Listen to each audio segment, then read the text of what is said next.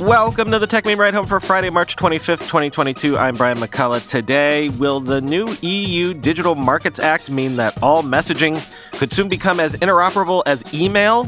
Some serious smoke around the whole grand unifying Apple subscription fire. Why Instacart is voluntarily lowering its valuation. And of course, the weekend long read suggestions. Here's what you missed today in the world of tech.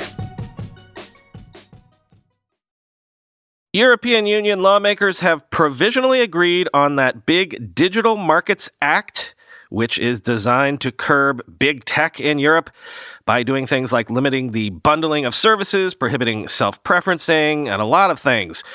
Quoting Politico, in an agreement brokered Thursday evening, negotiators from the European Parliament and the Council reached a political agreement on the Digital Markets Act, which establishes a series of prohibitions and obligations for companies including Google, Meta, Apple, and Amazon, and a number of smaller platforms. It is also likely to include accommodation platform Booking and Chinese e-commerce giant Alibaba. That's because included in the rules scope will be platforms with a market capitalization of 75 billion euro or turnover in the European Economic Area equal to or above 7.5 billion euro a year. The new rules for so-called gatekeeper platforms derived from years of antitrust enforcement in the digital economy include restrictions on combining personal data from different sources, mandates to allow users to install apps from third-party platforms, prohibitions on bundling services, and a prohibition on self-preferencing practices. Parliament also succeeded in convincing the Council of interoperability requirements for messaging services, meaning outfits such as WhatsApp, Facebook Messenger, or iMessage will have to open up and interoperate with smaller messaging platforms. For group chats, this requirement will be rolled out over a period of 4 years. Penalties for breaching the rules can be up to 10% of annual worldwide turnover in the case of first infringements, and even up to 20% in the case of repeated infringements.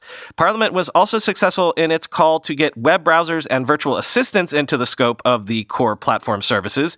The Commission, as lead enforcer of the rules, is now tasked with staffing the relevant services that will be involved in the designation procedures, as well as preparing to enforce the obligations and the prohibitions which become applicable later this year, end quote. So there's a whole bunch of crazy possibilities here. For example, I think this means that you would be able to pick your own voice assistant, for example. You could buy a HomePod but put Alexa on it. And even more wild, would this mean not only the end of green bubbles, but imagine if Apple had to allow you to directly message and interoperate with Facebook Messenger, WhatsApp, Telegram, what have you. What if this means that messaging becomes like email? No more silos, no more AIM or MSN Messenger can't talk to each other. What if the social graph of messaging is blown wide open? Now, there are about 1 billion technical issues that would need to be solved to make that happen. Quoting Benedict Evans, it's relatively straightforward to imagine how iMessage and WhatsApp could be interoperable, but more of a puzzle to work out what it would mean to send a Snap story to WhatsApp. What does the EU think should happen then? And who gets fined if it doesn't work? If any messaging app is obliged to accept any inbound messages from any other app, then how do you deal with spam or harassment? How do you block harassers? You will almost certainly have to disable end-to-end encryption at the moment a message leaves one network and goes to another. How do you signal that to users? Will the EU fine you for telling people that the EU has broken your privacy? End quote. And as Alex Stamos tweeted, quote, also, as many people have pointed out, federating an end-to-end encrypted namespace across many providers is a very open engineering challenge. A cynic might say this is a way to effectively outlaw end-to-end encryption while framing it as an antitrust move against tech, end quote. And also, several people have pointed this out, but quoting Tsar Harabakti on Twitter, quote, amazingly and unsurprisingly, this is bullish for Meta, and we will see the inevitable stories about how interoperability is bad because of data sharing.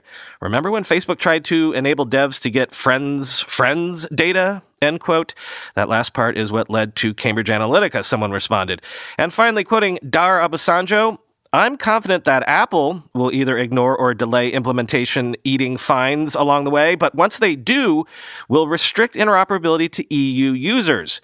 They have elevated proprietary lock-in to a fine art, end quote.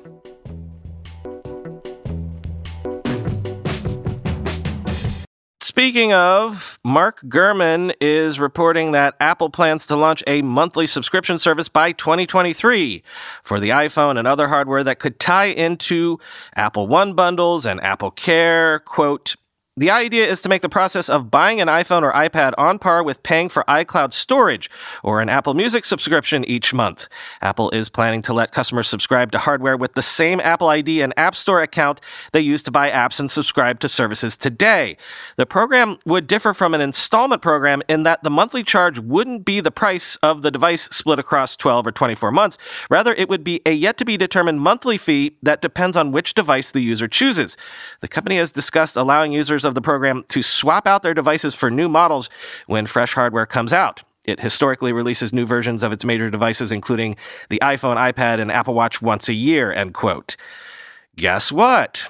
We spoke to Mark about exactly this on the Twitter Space last night, going into detail about how the math would work out on this for Apple in a very specific way. So I encourage you to listen to the very beginning of the bonus episode this Sunday.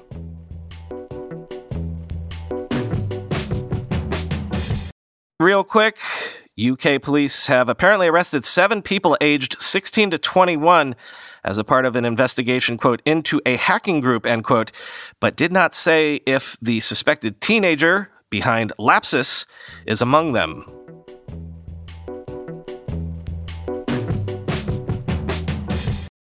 And well, if you want some tangible indications that the recent performance of tech companies on the stock market has had an impact on private valuations, well, Instacart has slashed its valuation by almost 40% to around $24 billion, down from $39 billion, which was the valuation in March of 2021 when it raised $265 million.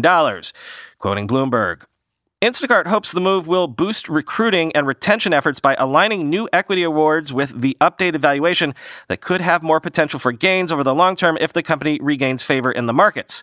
Recently, investors have been souring on private and public technology companies.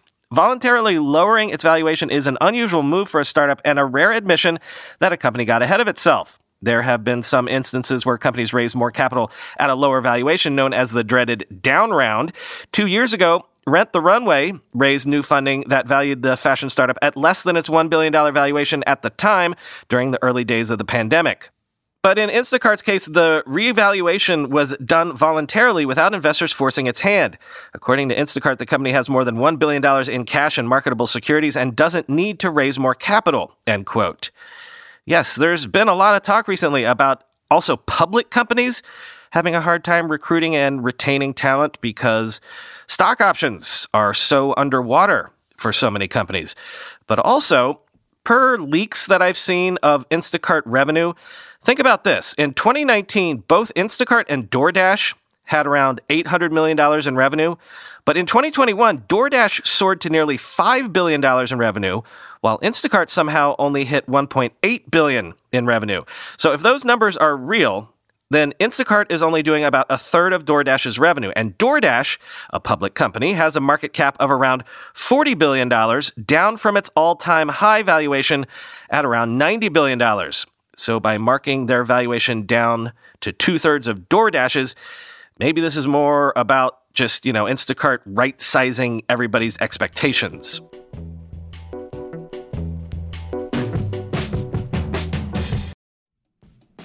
With everybody fighting for attention, how can your business stand out and connect with customers? Easy. Get Constant Contact. Constant Contact's award-winning marketing platform has helped millions of small businesses stand out, stay top of mind, and see big results fast.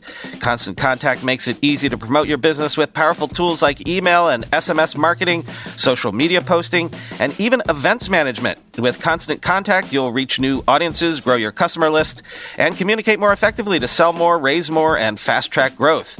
Don't know much about marketing? No sweat. Constant Contact's writing assistance tools and automation features help you say the right thing at the right time, every time. Plus, you can send with confidence knowing your emails are actually reaching your customers thanks to Constant Contact's best-in-class 97% deliverability rate. I use this, and you should too. Tackle any challenge with Constant Contact's expert live customer support. Plus, everything's backed by their 30-day money-back guarantee, so get going and start growing your business today with a free trial at ConstantContact.com. Just go to ConstantContact.com right now. Constant Contact, helping the small stand tall. ConstantContact.com.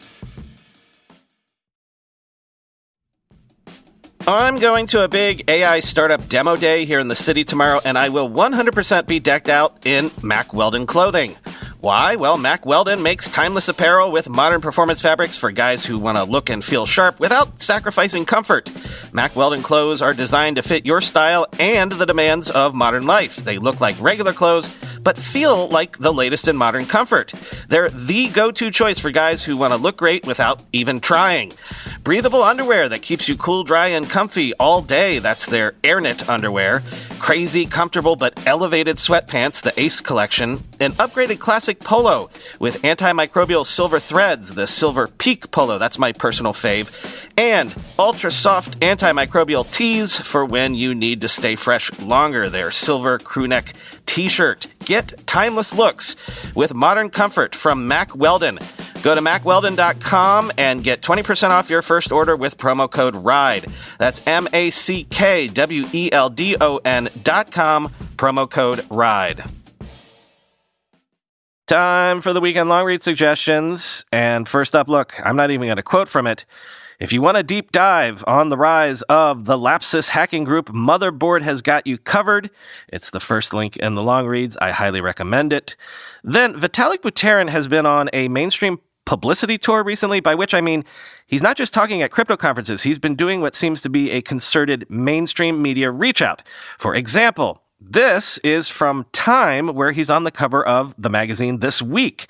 And, well, he's saying some interesting stuff. Quote, Buterin worries about the dangers of over-eager investors, the soaring transaction fees, and the shameless displays of wealth that have come to dominate public perception of crypto. Quote, the peril is you have these $3 million monkeys and it becomes a different kind of gambling, he says, referring to the Bored Ape Yacht Club, an uber-popular NFT collection of garish primate cartoons that has become a digital age status symbol for millionaires, including Jimmy Fallon and Paris Hilton, and which have traded for more than $1 million a pop. There definitely are lots of people that are just buying yachts and Lambos, Buterin says. And then quoting again about the fees have undermined some of Buterin's favorite projects on the blockchain. Take Proof of Humanity, which awards a universal basic income, currently about $40 per month, to anyone who signs up. Depending on the week, the network's congestion fees can make pulling money out of your wallet to pay for basic needs prohibitively expensive. With fees being the way they are today, Buterin says it really gets to the point where the financial derivatives and the gambly stuff start pricing out some of the cool stuff. End quote. Then we talked about the whole Yuga Labs ApeCoin thing this week, not just because it's been a big tech story of late, but because, well, this, in my opinion, is maybe becoming the first meaningful stab at making a real company in this space, right? But what does that mean exactly? How do you make a company out of NFTs? Isn't it just an IP play? I encourage you to listen to the Twitter Space episode on Sunday again, because Chris and I do get into this after we talk to Mark Gurman. And also, one of the big pieces that has fallen into place for me about all of the hype around Web3, from at least the venture capital perspective, is sort of illustrated here. Chris and I also talk about this in much greater detail, actually using a potential investment from the Ride Home Fund to explain it in a tangible way. But this piece from Casey Newton about ApeCoin, the ApeCoin launch, the first half of it at least, can explain part of what I'm going to talk about on the bonus episode. Quote, the arrival of blockchains over the past decade created a new option for impatient VCs. Companies in the Web 2.0 era produced only goods and services whose value was always denominated in dollars or other national currencies. But companies in the Web 3 era offer a third product, tokens, and the value of those tokens is far less tethered to reality. More often, the value is correlated to the collective belief that the project's backers have in it, and both those beliefs and the token's value can be manipulated as part of the startup's growth. One way an impatient VC could manipulate a project is by insisting that a startup offer tokens as part of their project and require that a certain amount of tokens be set aside for the VC. That way, once the tokens become available for trading on public crypto exchanges, VCs can cash out part of their investment years ahead of schedule. Or if the project fails before it can sell or go public, the VC can earn a profit on an investment that would otherwise have been a loss. A few months ago, a VC friend told me they are hearing about startups being pressured to offer tokens for just this reason. VCs still want traditional equity in companies, of course, but increasingly, they want something else too, end quote. Then I've been making the joke recently about which version of the Matrix we're in, because I've been reading this book about simulation theory. Here, let Wired tell you about it. Quote, this past January, the Australian techno-philosopher David Chalmers published a book called Reality Plus, Virtual Worlds and the Problems of Philosophy, the central argument of which is, yes, indeed, we live in a simulation. Or, more accurately, we can't know, statistically speaking, that we don't live in a simulation, philosophers being particularly prone to the plausible deniability of a double negative. Chalmers isn't some rando either. He's probably the closest thing to a rock star in the field of philosophy, a respected mind, a TED talker, and a coiner of phrases non-philosophers might even know, like the hard problem of consciousness, or to explain why your iPhone feels like such a part of you, the extended mind. And this new book, despite its terrible title, is far and away the most credible articulation of simulation theory to date. 500 pages of immaculately worked through philosophical positions and propositions rendered in clean, if rarely shiny prose. Chalmers seems to think his timing couldn't be better. Thanks to the pandemic, he writes in the intro, our lives are already pretty virtual. So it's not hard to imagine them only getting more virtual as time goes on and Facebook/Meta metastasizes until within a century, Chalmers predicts, VR worlds will be indistinguishable from the real one. Except he wouldn't quite phrase it that way. For Chalmers, VR worlds are just as real as any world, including this one, which might itself be virtually simulated. So what's the difference? One way he attempts to convince you of this is by appealing to your understanding of reality. Picture a tree, he says. It seems solid. It's very there, very present. But as any physicist will tell you, at the subatomic level, it's mostly empty space. It's barely there at all. Few people think that the mere fact that trees are grounded in quantum processes makes them less real, Chalmers writes. I think that being digital is just like being quantum mechanical here, end quote. The whole article is actually interesting because it goes into the pushback that simulation theory has recently gotten from scientists. And, well, look, how about a GQ profile of Nicolas Cage, where the man who was once considered one of our finest actors tries to come to terms with his memification. If social media has elevated Keanu Reeves into one of the biggest movie icons of our era, Cage's reputation has sort of gone in the other direction, you'd have to say, quote, Cage is a little more circumspect with me. It's more that he doesn't want to be that guy anymore. He hasn't wanted to since he had his first child at 26. Cage has two sons, Weston, 31, and Kal-El, 16. I had some moments that I went off and did some wild stuff, but a lot of that was by design, he says. I think many people in the public got swept up with an idea of me being some kind of wild madman, which was fun in the beginning. But after Cage became one of the most bankable leading men in the mid-90s to the mid-thousands, he started to lose control of his persona. First, there was YouTube, then one social media platform after another. When his career and finances started to suffer around 2010, the internet went into overdrive. His performances, which, while colorful, were at least mostly tuned to the movies they were in, were plucked out of context and spliced together into Nicolas Cage freakout montage, or 40 clips of Nicolas Cage screaming in 1 minute, or Nicolas Cage Ultimate Freakouts Uncensored version. Millions of views later, a life on screen was distilled into farce. Cage took umbrage when he first saw the photoshopping and the supercuts all those years ago, but then more or less came to accept it. You can't go against that which is, he says, shrugging. In all fairness, the internet lore has, in its own way, made him even more beloved than ever. Seldom has an actor inspired such a rabid, reverent following. His fans worship at the altar of the r/OneTrueGod subreddit and get his face tattooed on their bodies and attend day-long Nick Cage movie marathons, after which they go home to rest their weary heads on multiple versions of Nick Cage novelty sequin pillows.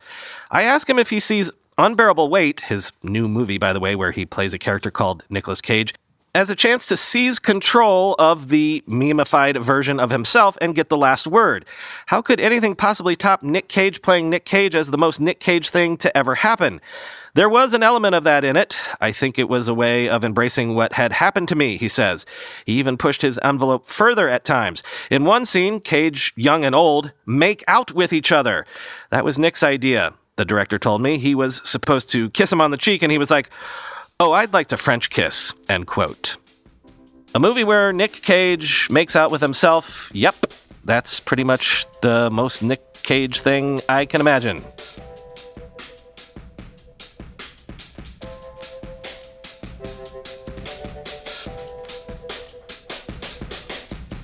All right, 2 bonus episodes this weekend. The first one, well, it's an interesting story. 2 weeks ago, a listener from Ukraine reached out to see if I wanted to talk to the founder of their tech startup about being a tech startup while bombs are falling all around you. I was honored that we had listeners in Ukraine and that they wanted to come on the show to tell us their story. We finally put together the recording session yesterday, and so Saturday morning I'm going to release that conversation commercial-free out of respect for the gravity of the topic, of course. And by the way, you all know I try hard to keep politics out of this show, but look, this has been a huge story everywhere, not just in the world of tech, and I will cop to having sympathy for the Ukrainian people in this particular conflict. So if any of that offends you, you can skip this episode, but I don't apologize for my sympathies in this case. The episode itself is largely apolitical, though. It's basically a first-person account of one company's attempt to survive and continue to operate in a time of war. There are no, political messages, no harangues about Putin or Russia. It's just a very moving, very personal, on-the-ground story of the reality on the ground right now. As an example and an aside, the person who reached out to me, the listener who put me in touch with the founder in question, couldn't join our Zoom call when we finally did it because there was an air raid, and they were down in an air raid bunker with no internet service. Anyway, that's the Saturday episode. Sunday, we will post the Twitter space we did with Mark Gurman about all the recent Apple news and rumors about Chris's unifying Apple theory and about the whole explanation of why tokens might be the thing that has gotten VCs so singularly excited about Web3. I'd say these are 2 of the most substantive episodes we've ever done, and they're coming to you all in one weekend. So enjoy. Talk to you on Monday.